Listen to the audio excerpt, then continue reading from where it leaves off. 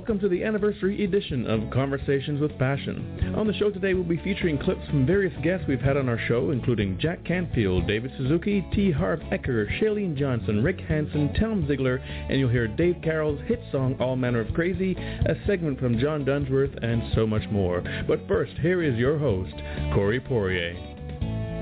Well, welcome to the special anniversary edition of Conversations with Passion Radio. I'm Corey Poirier, your host. Very humbled to be celebrating our anniversary, also very excited. I remember a while back, me and a fellow co-host were running a show a number of years back, and we hit our anniversary special, and I remember us singing, "You say it's your birthday, ding, ding, ding, ding, ding, ding. It's my birthday too, yeah." And that's kind of how I feel today. It's really exciting. It hardly seems like it's a year, but at the same time, the amount of content that we've run in a year, it's staggering, which is why I didn't actually call this a greatest hits show, because to be honest, I couldn't have actually, you're talking literally, almost 50 hours of interviews and content. There's no way I could actually say this is the greatest hits thing, this is the greatest hits thing. I mean, there were too many greatest hits, if you will. In fact, I would say almost everything was a greatest hits. So instead, this is simply the anniversary special where we took some of the highlights of the past year, really close to home for me. We have a clip from Nathan McIntosh, one of my fellow comics, and I've been off the stage for quite a while, so very cool to have Nathan sharing some comedy. And it's funny, I performed myself for 7 years, but you'd think that if I were going to stop comedy, it would have been after that first night when the mic wasn't on and I was telling my first joke and thought it was on. And of course, you'll hear a bit of a story about that in this episode as well. So too many things to mention off the top. But one thing I hope you notice with this episode is that all of our guests are the authentic versions of themselves, and I think that's a powerful takeaway. I'll talk about the takeaways at the end, but I think that is a powerful takeaway to kick things off. I think you have to be you, and you have to be who you are, and you can't be afraid to show who you are.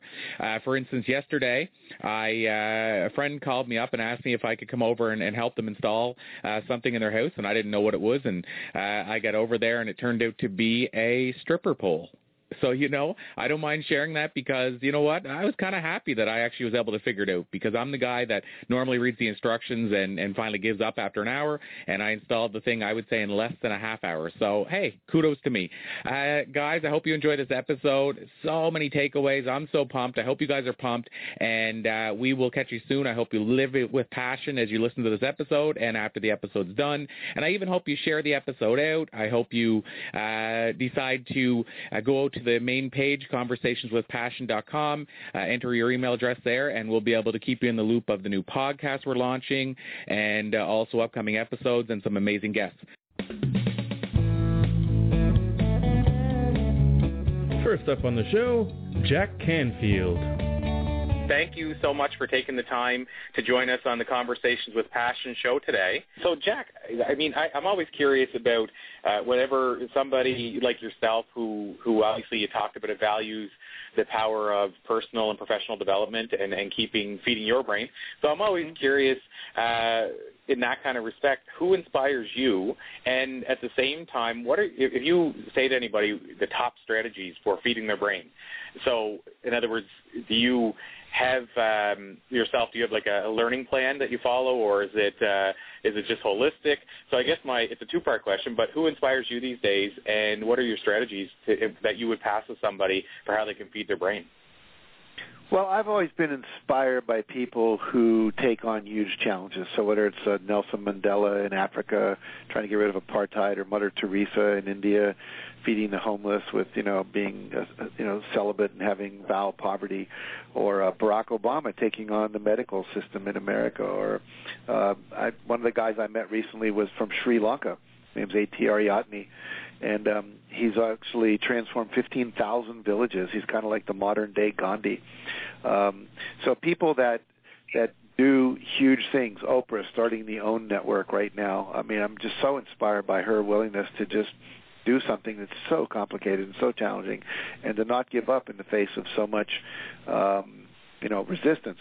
As far as people that I listen to and read books, I mean, all the usual suspects, whether it's Tony Robbins, we talked about Dan Sullivan, Brian Tracy, I just go to any good catalog of, Nightingale Conant tapes, whatever. There's always new stuff coming out, and I tend to read, every day. I have this thing I call the Hour of Power, and I teach this in my seminars. I live it in my life. So if we're to take 1 hour a day and for 20 minutes read something inspirational, uplifting, empowering, or educational, and then meditate for 20 minutes a day, so that you integrate all of this information and you tap into what I call source energy. Some people call it God, infinite intelligence, universal intelligence. And then to exercise for a minimum of 20 minutes a day, because we now know that exercise keeps the brain healthy and keeps you energized and motivated. So, everyone in North America is watching 3 to 6 hours of television a day. And if you cut out 1 hour of television a day, this is what my mentor W. Clement Stone taught me, that's 365 hours a year for education, meditation, and exercise. That's over, 365 divided by 40. That's 9.5 work weeks. That's like taking 2 months and devoting it to education and health and inner peace. And if you do that, people always say, well, what's your secret of success? I said if I had one, it would be that I'm constantly learning and I'm constantly meditating. So I'm learning from outside through books and audio programs, and I'm learning from inside to be taught inwardly. The word intuition. We pay tuition at school, but we have a tuition that we pay inside, and we get intuitive guidance. That the title for Chicken Soup for the Soul came to me through meditation. The desire to start the Transformational Learning Council, Leadership Council, which is now an organization of over 150 people that do this work, that meet twice a year, came through meditation. Products come through meditation, ideas for new seminars. So those two things, outward education, inward education through meditation, is how I tend to feed my brain. Wow, very profound. I can attest to the fact that my first book that I finished was actually Dale Carnegie's How to Win Friends, and that book transformed my life, and that kind of started the hunger for learning and reading. And I can say from experience that adding that amount of time in for me each day, like the amount of time that I dedicate to learning, had transformed my whole life. So it's what you just said there can be transformational per person. And it's hard to believe an hour a day could do that, but I can speak from experience and say, living on both sides of the coin, that it totally can. I was over in Italy about a year ago doing a seminar in a town called Firenze, which is near Florence, and I was working with 2,000 business people. This guy put together a consortium of 50 companies, and they would each bring like 40 people, and then they could afford to bring in me and Tony Robbins and John Maxwell and so forth. And I asked him how he got into all this, and he said he started out in this company working in the mailroom, and he started reading every day. And to this day, I mean, he picked me up in a Mercedes. He had a desk, a fold-down desk built into the back of his Mercedes limo, where he reads books. And he said, I read for 2 to 3 hours a day, every day. And he went from being in the mailroom to owning the company in 15 years, and now he owns 5 companies. And he's probably the Donald Trump of that area in terms of his influence in the business world. And it all came from reading and listening to audio programs that are transformative, educational, and empowering. Rapid Fire with T. Harv Eker. Well, I would say to all the listeners and readers, here's the 3 words you want to say. I want to say that. Look for problems. Here's what everybody else does. They all look for opportunities. They say, okay, well, because it's opposite of what we think. It's crazy. Like Harv says, don't look for opportunities. No, don't look for opportunities. Look for problems, because on the other side of the problem is your opportunity. Okay? If you look for opportunities, what are you going to find? What determines an opportunity? Opportunity. Our mind doesn't even function like that. Why don't you go with your brain instead of against it? Your brain doesn't function on opportunities, but it certainly functions on looking for problems because it's the best thing in the world for that, isn't it? Your brain is a looking for problem machine. That's all it does is look for problems in the world and with this is wrong with that because it's a survival mechanism. So it does that beautifully. So why not use it? Look for problems, get good at solving a problem for certain groups of people, and on the other side of that is something called money. Next up, we have a clip from Canadian comedian Nathan McIntosh. Being on the plane, too, there was a woman behind me with her kid, and the guy beside me, he was just like, the internet went away for a minute, and he swore, and the woman behind him was like, can you not swear? My baby is here. And I was just like, man, it makes me so angry how much stuff we try to keep from kids. You know what I mean? Every time something happens, like kids at a school will fight parents, lose their mind, and they're like, oh, these kids were fighting because they watch violent movies and play violent video games. We got to get them away from them. They're going to grow up to kill people. Maybe. But has anybody in this room ever met someone in their 20s whose parents did not let them play violent video games or watch violent movies? You ever meet one of those magical people? They're the creepiest, most awkward people alive. Right? They're freaks. They don't look you in the eye when they talk to you. Traffic lights mess them up for like an hour and a half.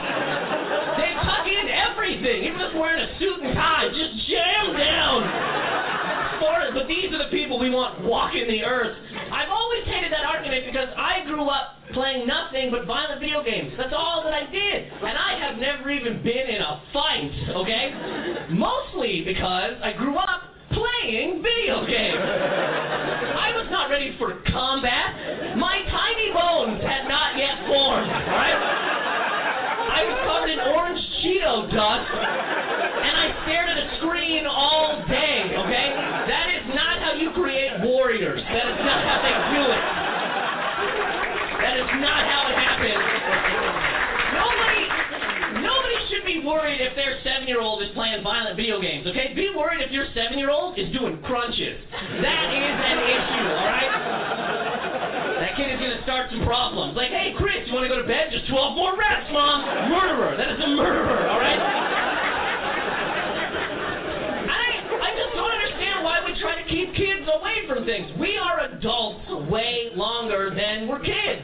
Why don't we try to grow kids up to us instead of keeping them in this weird little creepy world where parrots talk and there's mice that will hug you and there's pretty much just pedophiles on TV constantly.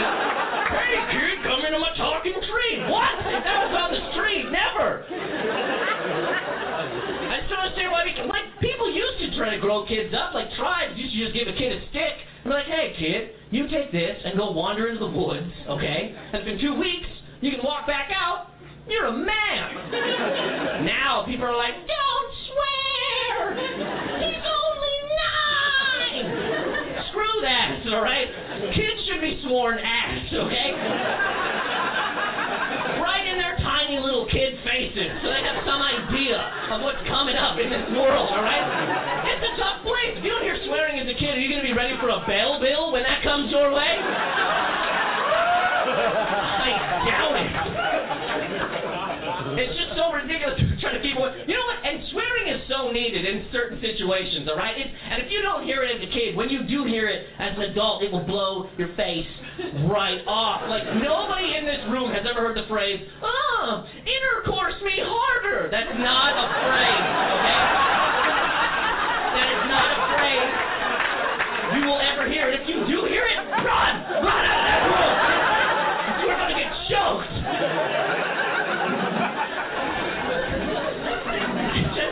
I don't understand why we're trying to baby kids so much. Like, I saw this kid the other day in the street. He had a jawbreaker, and it's just the best day of his little kid life. He's just walking down the street, and he's like, la, la, got a jawbreaker, la, la. And then he dropped it, and it shattered, and his whole face crumbled. Like, it looked like he went through 9 divorces right there.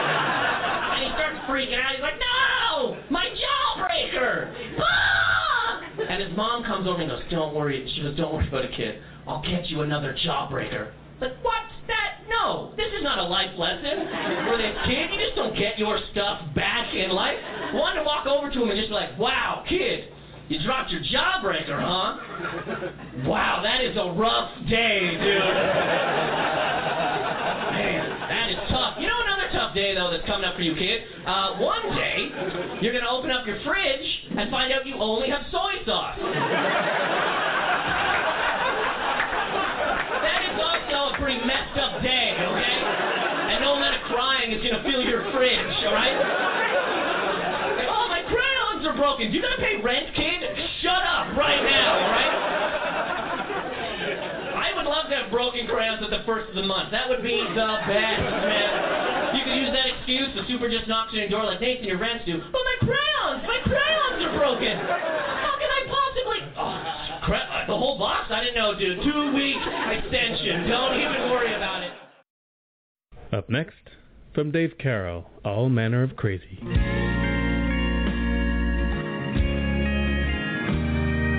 Heavens to Betsy, what is this spell that I'm under?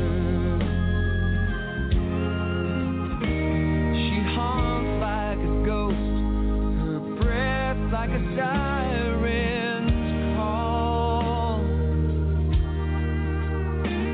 Her eyes exude wisdom, her skin is an ocean of wonder. And I'm where she's chosen to fall. She's all manner crazy, and all that she does. Patsy Cline wouldn't object that she was. They call her misguided, straying off course, and hitching her wagon to this dark horse. She's all manner crazy, beyond a cure. No ifs, ands, or maybes. I'm certified crazy for her. Nowhere the dreamer, she'll take you places she's flying. And you're somehow left better for just having stood in her way. And if you can't catch her, you're careful for fear that you break her. But yours is the heart that said stay. Oh yeah, she's all manner crazy, and all that she does. Patsy Cline wouldn't object that she was. They call her misguided, straying off course, and hitching her wagon to this dark horse. She's all manner crazy, beyond a cure. No ifs, ands, or maybes. I'm certified crazy for her. When she's with me, my heart's aching, and I'm not sure what I'm chasing, but I'm certain I'd be hurting without her. She's all manner of crazy, and all that she does. Patsy Cline wouldn't object that she was. They say I'm misguided, straying off course, and hitching my wagon to this dark horse. She's all manner crazy, beyond a cure. No ifs, ands, or maybes. I'm certified crazy for her. She's all manner crazy, and I'm certified crazy for her.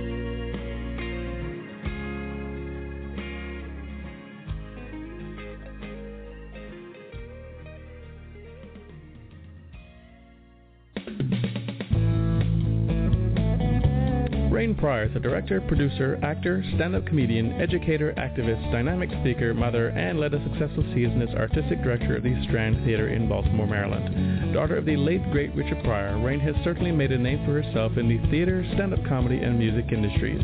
Here is the conversation with Rain Pryor. Thank you so much for joining us, and welcome to the Conversations with Passion radio show. And perhaps what I'll do, awesome. I've been looking forward to this interview for quite a few days now, so really excited to have you on board, and to perhaps get you to share some of your insight on passion and why you've followed your passions throughout the years and what those passions are and all that kind of great stuff. But perhaps I'll get you to start by sharing a bit about your background for some of our listeners who may or may not know your background. Perhaps we'll start there if that works for you. Okay, yeah, that's fine. So my background is both of my dad was an iconic comedian, Richard Pryor. My mom is a brilliant woman who was a dancer, then became a stand-up comedian, then became a clown in the circus, and now is an astronomer. She's brilliant, literally brilliant. Wow. And so I grew up in this entertainment family. My grandfather, Herbert Bonus, was also the manager for Danny Kaye for 35 years. So I grew up in an entertainment family in Los Angeles, and kind of that's what I was surrounded around, like no doctors or lawyers. So I didn't have a passion really for anything else other than performance. And they encouraged me. They kind of enveloped me. And the schools I went to at the time, different than they are now, kind of enhanced that aspect. So although you were learning your English, your teachers were very animated, and so everything was very theatrical, and that was the world, and so it became my desire. I also grew up Black and Jewish, which was an interesting combination, especially in the era that I grew up in, because there weren't a lot of kids like me back then.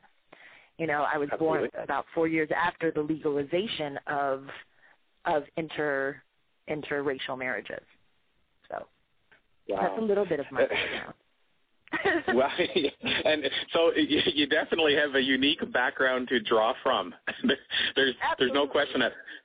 We've been doing the show now for about a half a year, but that translates into close to, believe it or not, 75 interviews, because we have some shows multiple guests on the show, and I haven't heard that background yet. So definitely.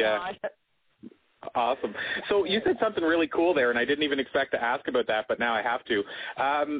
You mentioned about the schools encouraging and enhancing that whole idea of following your passion, and obviously I'm a big believer in the importance of passion, and one of the things I've been known to say is that whenever I went through school, and probably just the school system I was in, not only did they not encourage it, they actually discouraged it. They said, you're good at that area, since you love it and what have you, so why don't you focus on all the areas you're weak on and ignore that area? So do you think it's important? Isn't that crazy? I actually do think it's important, and I'll tell you what. When I came to live in Baltimore, Maryland about 6 years ago, I actually thought maybe I shouldn't act anymore. I should just have kind of like a normal life and maybe act when I want to, and I decided actually to design the way I wanted to live my life. And so Baltimore, I went to go teach for a little bit, and that's when I realized how messed up at least the school system was in Baltimore in terms of the arts. And I watched kids in my class transform because of the arts. And so to me, when you eliminate arts, creates culture in our schools, and it creates a sense, you're learning interpersonal skills. It also creates a sense of community because it takes a village to create a performance. It takes, even if it's visual art, you might be the individual artist, but it takes someone to help curate that for the kids. And so it creates this sense of community. Even music-wise, it creates a sense of musical culture. You're learning music from all over the place, not just classical, but you're going to be introduced to jazz, contemporary, all sorts of things. And so I really feel, to me, that arts is something that should be actually supported because it enhances the other subjects. And when teachers get involved artistically in their work and even the way that they teach, it inspires kids to want to be there and to learn. And we've kind of stripped that away from them right now. And so I actually created a nonprofit called Baltimore Theater Works that actually goes into the schools and creates a theater culture within the schools. Wow. So that kids get introduced to what that is. And it's also a way, too, that I also get to following the passion, keep following that desire, and inspire others maybe to find their own passion with that design, which takes an eye for architectural design and again, dealing with mathematics and numbers. So it's all inclusive. In acting, you incorporate history. So it really is all inspiring and inclusive. No, that's a great point, and so you sort of just answered my next question, which was, again, continuing on that path I didn't intend to go on, which is what I love about conversations in general. But so I was going to ask you, what do you think some of the solution may be? But I think you've sort of answered that in terms of if the school system isn't necessarily making it happen, as an individual person who loves the arts, perhaps a person could consider doing something like you did in a different area. Is that safe to say? That's what we should do. I mean, when you talk about your show is about passion and following your passion. I think that we all have the ability to take what we are passionate about and design it to work for us. Because I'm a believer in following your destiny, and I've always been that way. And I think when you follow your destiny, the other pieces fall into place. When you eliminate because when you do things out of desperation, it's like if you grab that job because you need that job and, everyone needs to make money to pay rent and put food on the table. When you act from a place of desperation, you cut yourself off from your passion and that's which you were meant to do. As if you follow your passion and make it work for you, then finance, everything soon follows. And my grandfather taught me a great thing, because I've also had to take jobs that I did not want to do to put food on the table. But he said, work that job as if you are following your passion. And it's then created the access for me to then go into what it was I loved to do, if that makes sense. Oh, absolutely. Very, very, that's awesome advice that, I believe that you should give 100%, 110% to whatever you're doing at the time. Even, there's times when I've done stuff that I didn't enjoy that much, but I still gave my all because, we're only around for one turn around the bend. And if I have to do it anyway, why wouldn't I want a smile on my face, or why wouldn't I want to be authentically happy while I'm doing it? Right. Absolutely. So I have to go to the question I have to ask, and I say have to ask because it was my next planned question. Not that I have a lot of those, but I spent about 9 years, and I've been on a hiatus for a couple of years, performing stand-up comedy on an amateur level. And why I bring that up is because you mentioned your iconic father, Richard Pryor. I found it challenging all the way through, always tough to kind of, work with a different crowd, but I didn't have the shadow of a Richard Pryor, hanging over me. So I'm wondering, how tough was it to kind of get out from behind that shadow, or was it tough? I'll tell you what was tough about it at first for me, having a dad like Richard Pryor and then going into stand-up. First of all, I was tricked into doing stand-up, which I think was brilliant. Second of all, I realized after putting pressure on myself because he was so great and iconic, I had to think back to the times I went with my dad and my mom when she was doing stand-up and watched them work on their material and not do so great in front of an audience, and how they were allowed the opportunity to kind of grow and hone their craft. And so I took the pressure off of myself to say that I'm still on my journey of honing my craft. And as soon as I eliminated that from my conscious mind and subconscious mind, I was then able to fall into it without that pressure and realize sometimes I'm not going to do so great, sometimes I am, and I have to allow myself that opportunity in order to grow in it, and that I don't have to be him at all. I mean, I'm not him. I'm not a man. And I'm not a black man, for that matter. I'm a mixed race, chick, woman. You said something very profound there that I think our listeners can learn a lot from, in the sense that, two parts to it. First of all, seeing that, as iconic as he was and as, as celebrated as he was for being such an amazing comic, he even had off nights. Corey, one of the best examples of that is he had a video of Live in Smoke, or Up in Smoke, I think it's Live in Smoke. And it's one of the best times to be able to see him in his newness of his stand-up and his voice, because you don't hear a lot of laughter. You hear though of my dad exploring his humor and exploring his own voice. And I think that's really important. People need to understand that. Like what you see on the HBO special is almost a year and a half or 2 years of these guys going into club after club, working on material, bombing, some of it not working, some of them keeping it, then expanding that bit. Like it really is a craft and a skill, and it takes work. Yeah, I have so many people that I talk to that I know their belief is that most comics they see just walk up on stage and deliver 45 minutes of TV-ready material every night. And some of them even believe it's brand new material every night. Like, it just kind of blows my mind. So the second part to that question I said that I had to dive into was, like I said, you gave a couple of great insights, and the first one was that no matter who the person is, it took a lot of time to make it look like no work was involved. So my second part to that question is, how important is it as a performer? And I believe our listeners can apply this to their lives, business, whether they want to become a performer, but how important is it to be allowed to, or allow yourself to fail on your way to success?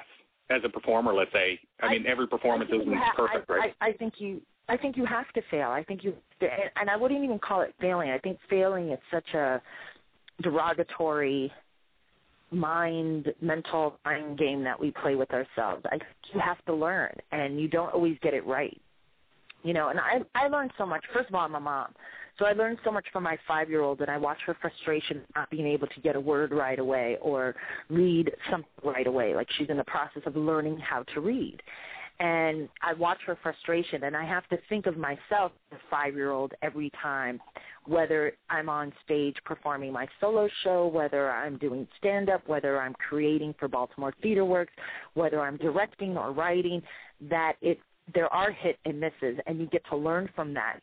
You know, just like in relationships, you learn how to evolve in your relationships with people over time. And so if you look at life as, okay, it's a challenge to be overcome, instead of a failure, then I think you have the ability to gain something for yourself, a lesson that you learned, and an education for yourself there. Rapid Fire with Rick Hansen. And so for you, how tough was it, Rick? I mean, when you first had the injury, because some people, of course, remain positive throughout. Some people run into challenges of, kind of going through that motion of, how am I going to go on? What first happened with you when it first happened? Like, were you positive right from the outset, or what was your experience? My experience when I first had my injury is that my whole life had been ripped away from me, and all my hopes and dreams had been shattered along with my spine. It was a devastating, bleak and dark period. I was, I was in a obvious depression. I was angry. I was really frustrated at not being able to bring back the use of my legs, in spite of everything that I tried to do. And ultimately, I was right on the verge of perhaps giving up hope and about seeing anything possible in my life, until I was obviously surrounded then by role models of other people who had been there before, who came into my life and showed me that in spite of the fact that I couldn't use my legs, I could still be all of the person that I was and wished to be. I just had to adjust my attitude and stop focusing on the things that I couldn't do and start to focus on doing things a little differently, but still expressing the fact that I was still someone who loved the outdoors, loved to fish, loved to go camping, and obviously loved sport. And so once I started seeing that possibility, then I started to re-engage, at first awkwardly, nervously, and then slowly realized that, wow, after my first fishing experience, that I was back in motion again and living life. And then I went back to school and ultimately went to university and got a degree and became a world champion in wheelchair sport, in marathoning and track, and went to the Olympic and Paralympic Games and represented my country. And who would have ever imagined lying in the hospital bed during those dark days that would have unfolded? And then ultimately through that sense of gratitude of how many people had encouraged me, my family, friends, the medical profession, community leaders, role models, that without them, there's no way that I would have been able to have accomplished those goals. And I wanted to be like them and reach back and help others. And that's what spawned the Man in Motion World Tour and my lifelong mission then to become someone who wants to make a difference and pay it forward. What is the world coming to? There are a few people I know who are involved in the foreign exchange program. Kids come from other countries like China, Colombia, Mexico, Holland, etc. Ideally, they come here to help them develop their command of the English language.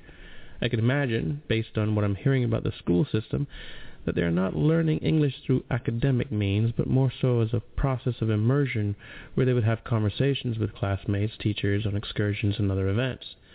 A common factor seems to be that the level of studies in the schools in Nova Scotia are way behind those of other countries.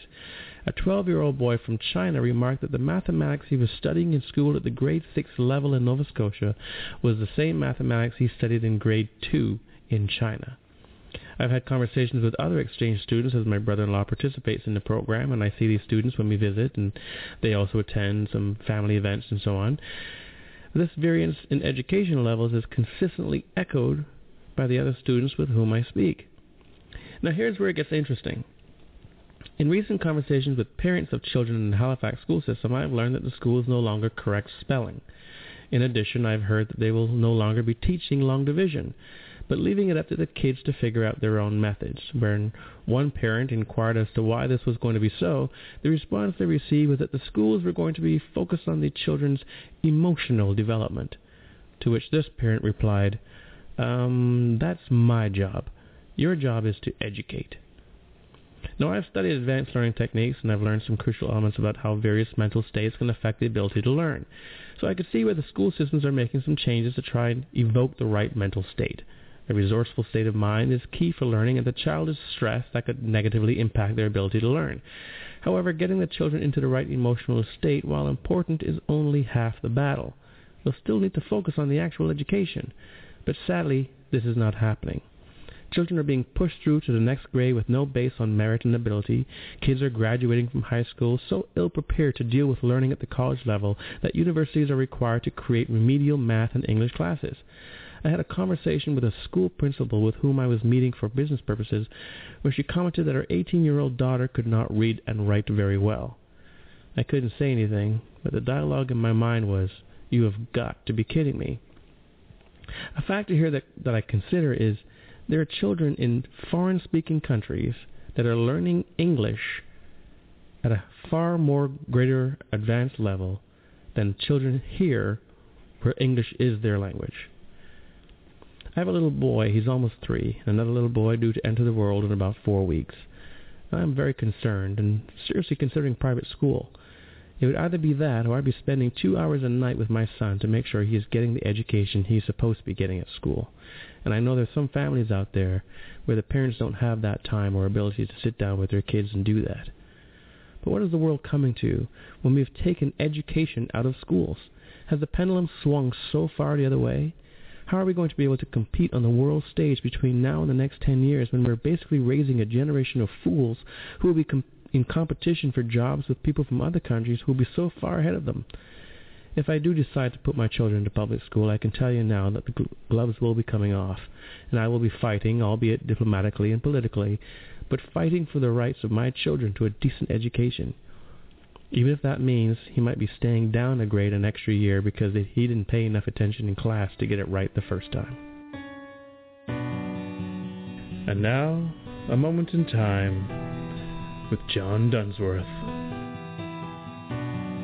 Ellen Page. When Ellen Page was nominated for an Academy Award, I got a flurry of calls from the media. It seems that I was getting some credit for discovering her by casting her in The Pit Pony, a film shot in Cape Breton, Nova Scotia. While it's true I was the casting director, I had little to do with her debut in motion pictures.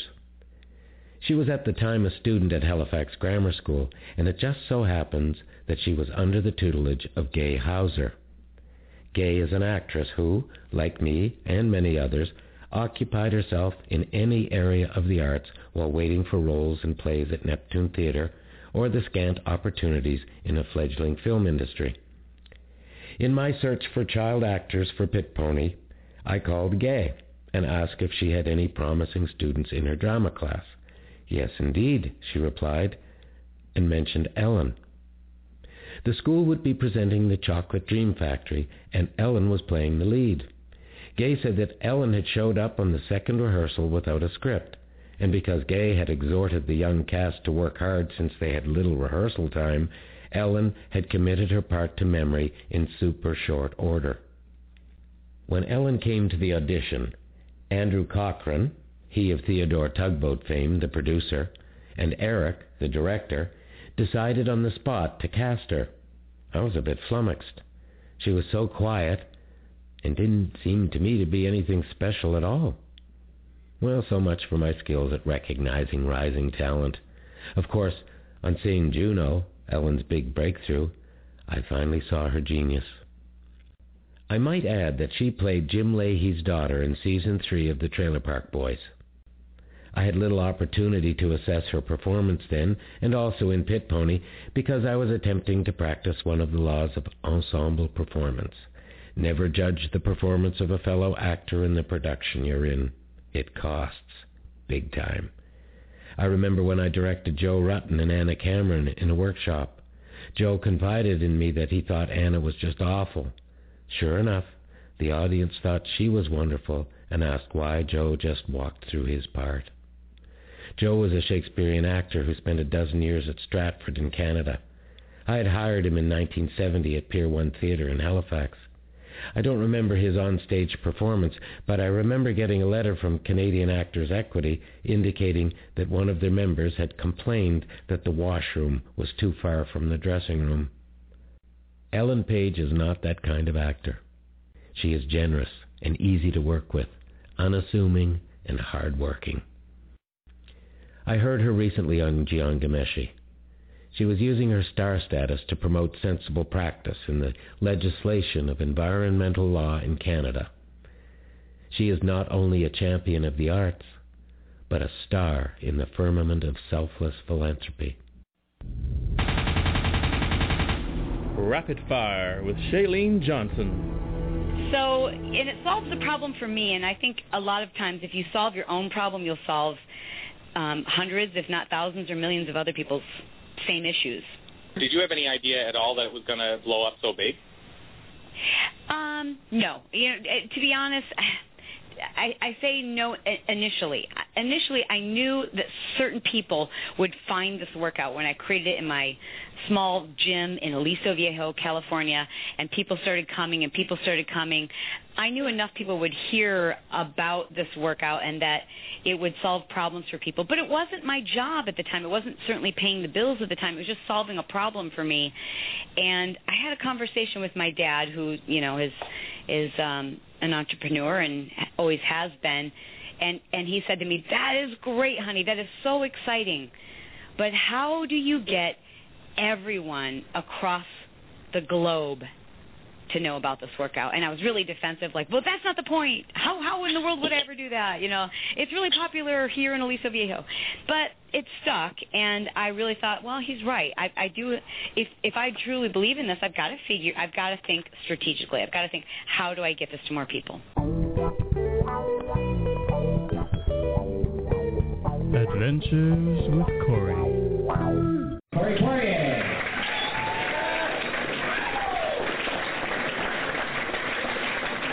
How many people going for Ian? Ian's doing a great job in the business. It sounds like you guys are having a good night so far. Is that correct? Excellent. I'm going to tell you a little bit about myself tonight. I do a lot of travel, kind of a traveling man. I haven't been at the club here for probably about 3 or 4 months because I've been doing so much traveling. So it's actually good to be back in Halifax. And one of the great things about traveling, I don't know, is anybody in the work here travel a lot? Should ask that question first. Got any travelers by a shout of applause? You guys know what it's like, right? You get to see a lot of other cultures. So I touched down recently in France, and this dude comes running across the airport out of nowhere, kisses me both cheeks. You know they do this in France. So I cocked up my fist and I don't know what to do, right? I'm like, dude, what the? I just we're right here. You know, if you're going to go to all the trouble to kiss me in France, put some French on. All right, guys, so here it is, the very first edition of what we've decided to, I guess, aptly call Adventures with Corey. And, you know, by choosing to do it this way, the whole Adventures with Corey, it wasn't meant to be about me. It was just meant to talk about some different adventures that we as people have that take us outside our comfort zone. And why that's important is what I've discovered over the years is the more you're willing to go outside your comfort zone, the more you're able to achieve. What I've discovered after talking to a lot of people that have achieved things in their lives that even they didn't know they'd be able to, is that they had to step outside their comfort zone to actually grow their comfort zone to the level it needed to be for them to achieve what they ultimately wanted to achieve. Wow, that's a full mouthful, isn't it? So let's jump right in. I'm going to actually share with you guys a story. I think it's appropriate that the first Adventures with Corey story will be a first adventure for me into a certain part of my life that I delved into for a number of years, that being the world of stand-up comedy. So as the story goes, back in 2002, I decided to attend a stand-up comedy workshop. And attended this workshop with 15 other would-be amateur stand-up comics, and essentially it was 2 weeks of here's how you adjust a mic stand, and Lenny Bruce and or Dane Cook, depending on your comedy choice, rules. So we were basically just told, here's how you adjust the mic stand, and here's some of the comics that are awesome. And so that was our training to get into stand-up comedy. Now, you've probably heard that the number one fear in the world above death is public speaking, and I would have to say that stand-up comedy is a few levels above that. So, you know, Jerry Seinfeld, I've heard him say the joke that what that means in terms of the number one fear in the world being public speaking, even above death, is that if you were at a funeral, you'd rather be in the casket than doing the eulogy. Now, again, that's Jerry Seinfeld's joke, so I'm not trying to steal his thunder. I want to make sure I give him credit for it. But the point is that performing stand-up comedy is definitely high on the fear scale. So here we are, these 15 amateur stand-up comics. All our training has been surrounded by here's how you adjust a mic stand, and once again, this comic or that comic rules. So what happened is that our third week of training, we were supposed to go watch these entertainers at a local club entertain us. So we get to the club.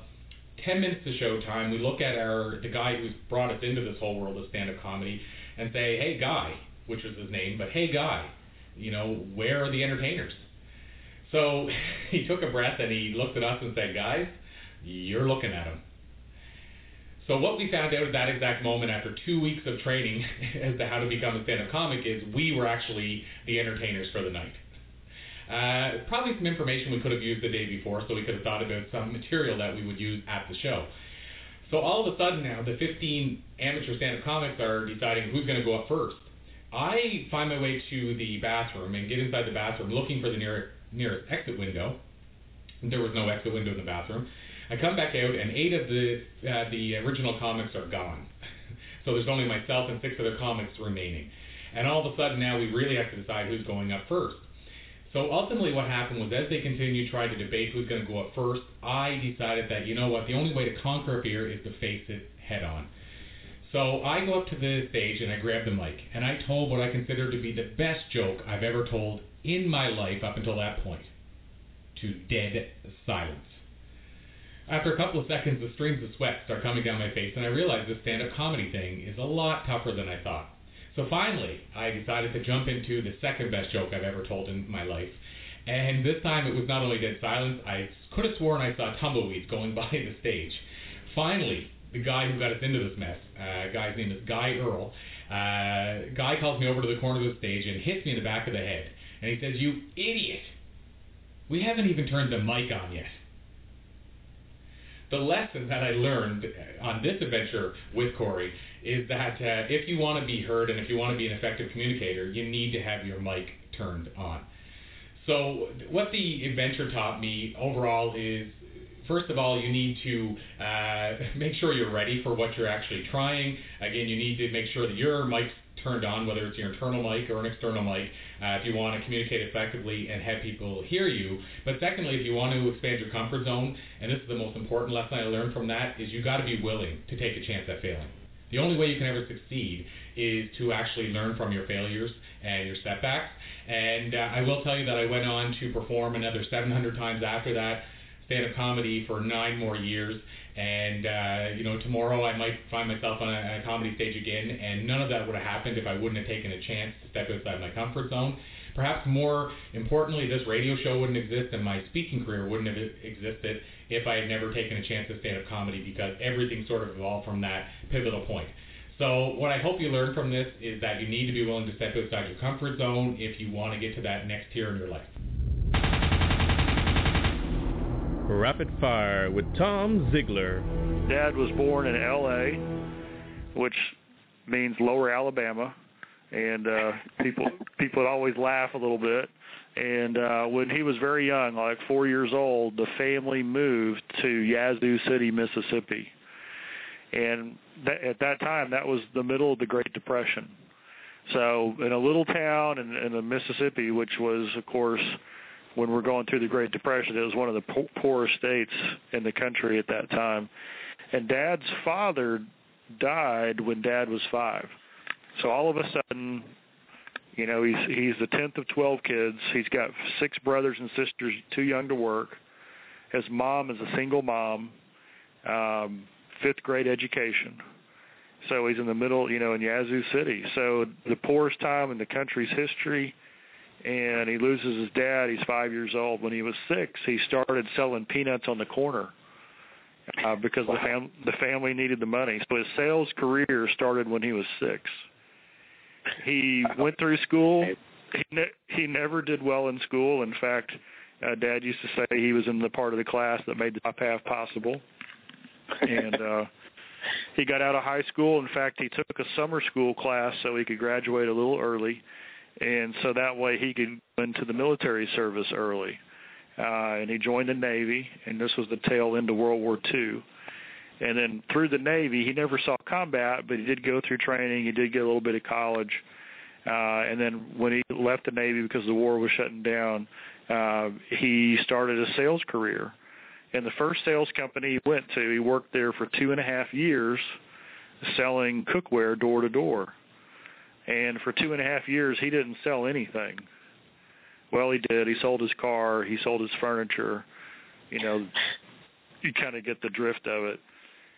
And after he'd been there for 2.5 years, a gentleman named P.C. Merrill, which was kind of his manager, supervisor, they were having a conference.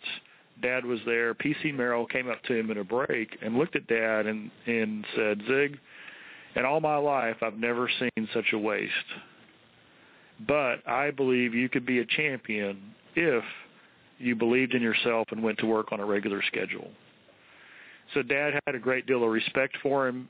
He admired P.C. Merrill. He believed him.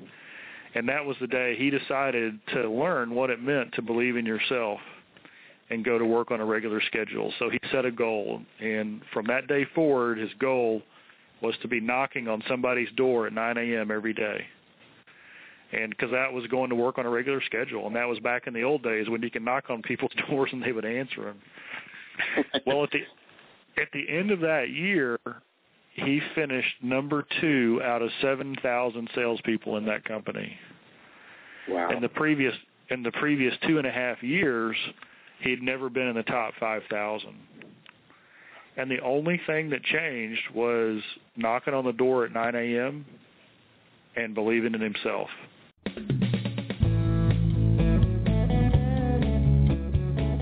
Recently, Corey had the honor of sitting down for dinner with Canadian icon and legend, who is an award-winning scientist, environmentalist, broadcaster. In addition to a PhD in zoology, he holds 25 honorary degrees in Canada, U.S., and Australia, many awards, including 4 Geminis, and is the author of over 50 books. Corey discusses the nature of things with David Suzuki.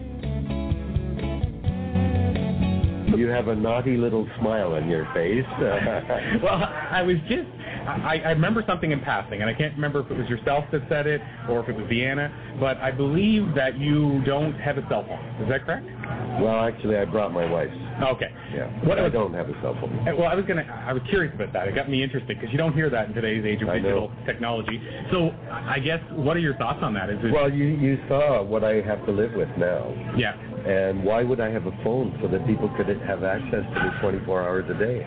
You know, I go to the gym and work out. I see all kinds of people, you know, on the treadmill or whatever, and they're talking on the cell phone. And I think, why? You know, like, for me, being able to just be free for my thoughts, I don't need to be interrupted. You know, information is pouring out at me all the time. Well, why I asked about it is because it intrigues me in the sense that I do talks on customer service, on the way we work today versus years before, and you see so many people that are fixed on their phones and on their devices all day, every day. So I really, when I heard it, I respected it. I said, wow, I got to get there someday.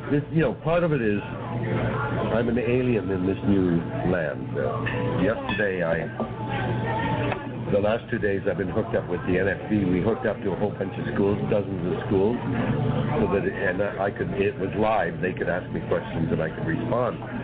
And someone asked me about, you know, what do I think of social media? And I said, you know, I know there's something going on there that is really different. Like there's a meta effect, a combination.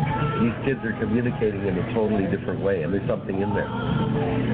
Part of it is that I'm now an alien in this land. I just don't feel it's necessary for me to get involved in, you know, I don't even text message, right? But something is definitely going on. But I think one of the major problems we face now is that the electronics have become a toy, and they're very, very seductive. I remember the first time I went to YouTube, and I wanted a very specific thing. Do you know what a hagfish is? I've heard of it. I don't.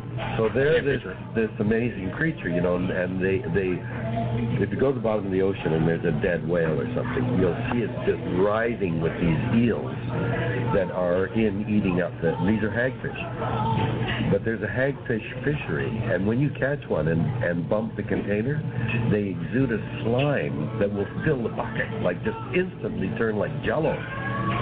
So I said, gee, you know, I wonder what that's like. So I go on YouTube the first time, and there were dozens of submissions. 4 hours later, I said, what the hell's going on? Because, as you know, when you go to YouTube to see something, they give you a list of all the other things, and I just got sucked in, and I thought, whoa, this is what these kids are all about, right? Yeah, where do the time go? And and it's very entertaining. You've got all this stuff available to you, and so I can see if you're into pornography or any of that. I mean, it's endless. But what worries me is, what about human beings, like real people? When I see kids walking to school and they've got earbuds on or have, the message is very, very clear. Stay the hell out of my turf. I'm here, and I don't need you. I'm into my zone, right? And I think this is really tragic, because what we need desperately is those human contacts and to play and hang out with. But the technology is very alienating. It means that, you know, even in our office, someone at one end of the office will email someone at the other end. We don't even bother to get up and go down and say, hey, what, you know, like, what the heck's going on? I shouldn't laugh, but I mean, I see it every day now. Yeah. And one of the world. It is, and one of the things I personally had to do myself, because I got seduced into it as well, is I used to have a BlackBerry, and this is the moment it woke me up. Is one day the BlackBerry was buzzing 2 a.m, and I realized I still had this thing on. I never turned the ringer off, and I jumped out of bed and it woke me up, and I ran out and grabbed it, and the message said, "Having trouble sleeping? No. Want to buy this pill?" Oh my God! And so it was kind of an epiphany. You know, like it woke me up, and now it's because it's spam, of course. Yeah. So what I did, and still this case, the reason you won't hear my phone ring is I have it forwarded to my office, and it's on silence otherwise. So all day, every day, nobody ever can call me, because I do so many talks, speaking-wise. I can't be in with a client talking about the importance of being in the moment and then have my phone ringing. Exactly. So I try to take some of the power back and still use the technology, but it is hard. Well, you know, a lot of it, when we have a board meeting, you know, we bring people from across the country, and they come in for a day and a half. And it really pisses me off that these guys, I can see them surreptitiously looking under the desk. They're checking out their emails, and it's not once and then forget it, but it's like every half hour they're checking their emails. And it's a really powerful form of addiction, I think. Well, I mean, obviously your life, one of the things that's obviously crucial and important is time management. And what I mean by that is that you're obviously always on different schedules. So do you think it actually helps to not have that distraction when it comes to managing your time? Well, it helps me in terms of my psychological sanity, but I think also physically. I mean, I think that we need to interact. Well, my message is we need to interact with nature. We got to be outside. Last summer I took my family and we went for 14 days down a river called the Heart River in Yukon. So we're on a raft for 14 days. Way the hell, like no cell phone, nothing. And people go, wow, how the hell did you survive? Not that they're worried about bears or anything. It's how did you survive without emails or phones for 14 days? Man, we're in trouble if it's that critical. Well, and you make a great point, because when I talk about customer service, people will say to me, we're in a different world today, Corey. We're in an instant communication world to get back to somebody right away. And I said, but my grandfather years ago used to work in the woods in New Brunswick, and if he gets stuck on the side of the road, he still survives. He's still here to tell about it. And I said, in some ways, in my opinion, you're actually better as a server, customer service, if you don't have it, because you can then get back to the person with the information they want. Like, let's say they leave you a voicemail or call your office or what have you, but rather than you doing this all day. And not only that, I find you're more in the moment with the person sitting in front of you. Exactly. Like, to me, it's a win-win. That's the whole point, though. I believe that the thing we need desperately is that human contact with other people and with nature. Absolutely. And the electronics interferes with that. Now, I have to admit, when my daughter went away to University of Yale, that's the first time I saw an email. And it was wonderful because I could communicate with her by email every day. And now that she's got children and I've got grandchildren up in Haida Gwaii, we Skype all the time. Absolutely. And it's fantastic. It goes to a point, I think, if you use it right, it can be very beneficial, but most people aren't using it necessarily right. Exactly. I don't know if you know or are familiar with Robin Sharma. No. He's a guy who wrote a book called The Monk Who Sold His Ferrari. Oh, yeah. And he's a leadership guru. He's worked with the Dalai Lama on leadership and stuff. And one of the things, when I asked him about the data devices, he said, Corey, I'll put it this way. He said, I know people say I gave 150%, but we only really have 100% to give. And he said, if you're giving 50% to your data device, how can you give 100% to the person in front of you? Right. To me, that kind of summed it all up right there. So I was curious about that because you don't hear it often, so it made me wonder. The other thing is that people will email me, and then they'll call me 2 hours later and say, I sent you an email. Did you get it? Like, what they're saying to me is, respond right away. I sent it to you 2 hours ago. So when I was a kid, in the 1950s, I used to read Popular Mechanics, and there would be articles in there, the world of 1990 or something, and it was all about technology. There'd be little machines running around and vacuuming the floors, and we'd have little gyro, they're like helicopters, and fly to work, and the whole issue back then was, what are we going to do with all our time? Because all these machines are going to be doing everything for us, right? Absolutely. So then I look at my home today. My home today is what they were predicting, right? I've got computers in every room. I've got TV sets. I've got voicemail. I've got microwave ovens. And the fact is, all they do is, in the past, if you called me and you didn't get me, you called me again. Yeah. Now I get home and these goddamn voicemails, they respond immediately, right? So what it does is it just fills your time. What the hell's all this stuff about? What are we going to do with our spare time? I have no spare time. We're just jamming more and more into the time we have.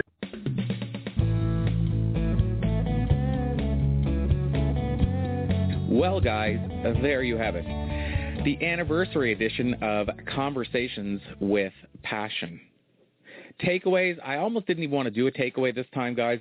Just too much content. Great insight from the show, some profound messages, and it makes it hard to do a takeaway, but also at the same time, I believe in consistency, and since I've provided takeaways pretty much throughout the entire year, I'd be remiss not to do so right now as well.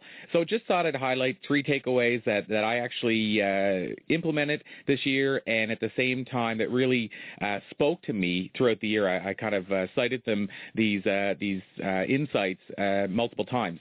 So the first one was from our conversation with Jack Canfield and the clip we shared here about him talking about the hour of power. Guys, I really believe if you try to use the hour of power, try for 21 days, long enough to create a habit, I think you guys will be blown away at the impact it can have on your life. I know personally for myself, it was one of the big difference makers.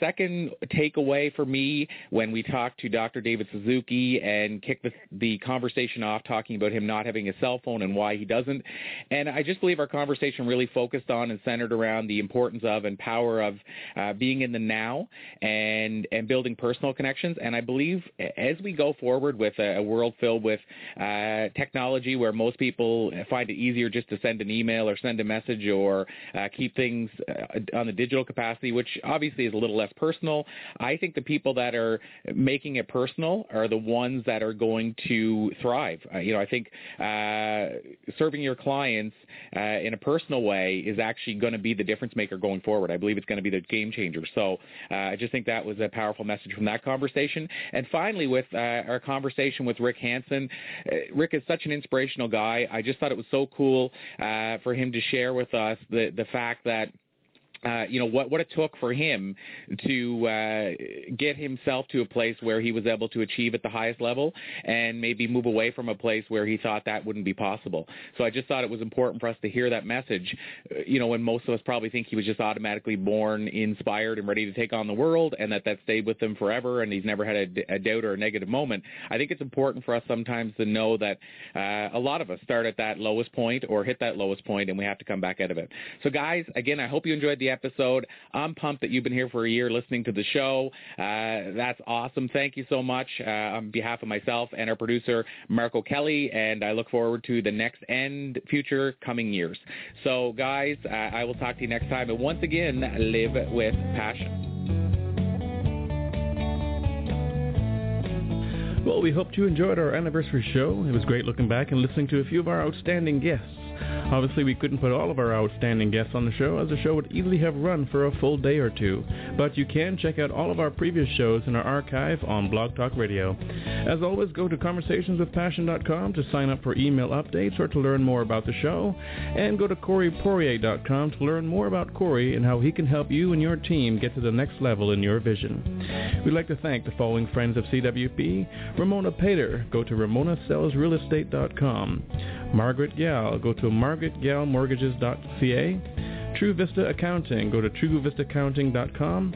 Spa Chappelle, go to SpaChappelle.ca. Smile Dog Remote Reception, go to SmileDog.ca. And Permadry, go to Permadry.com. From all of us at Conversations with Passion, have a safe and wonderful holiday season filled with joy and passion. On behalf of Corey Poirier, I am Marco Kelly, and this has been the anniversary edition of Conversations with Passion.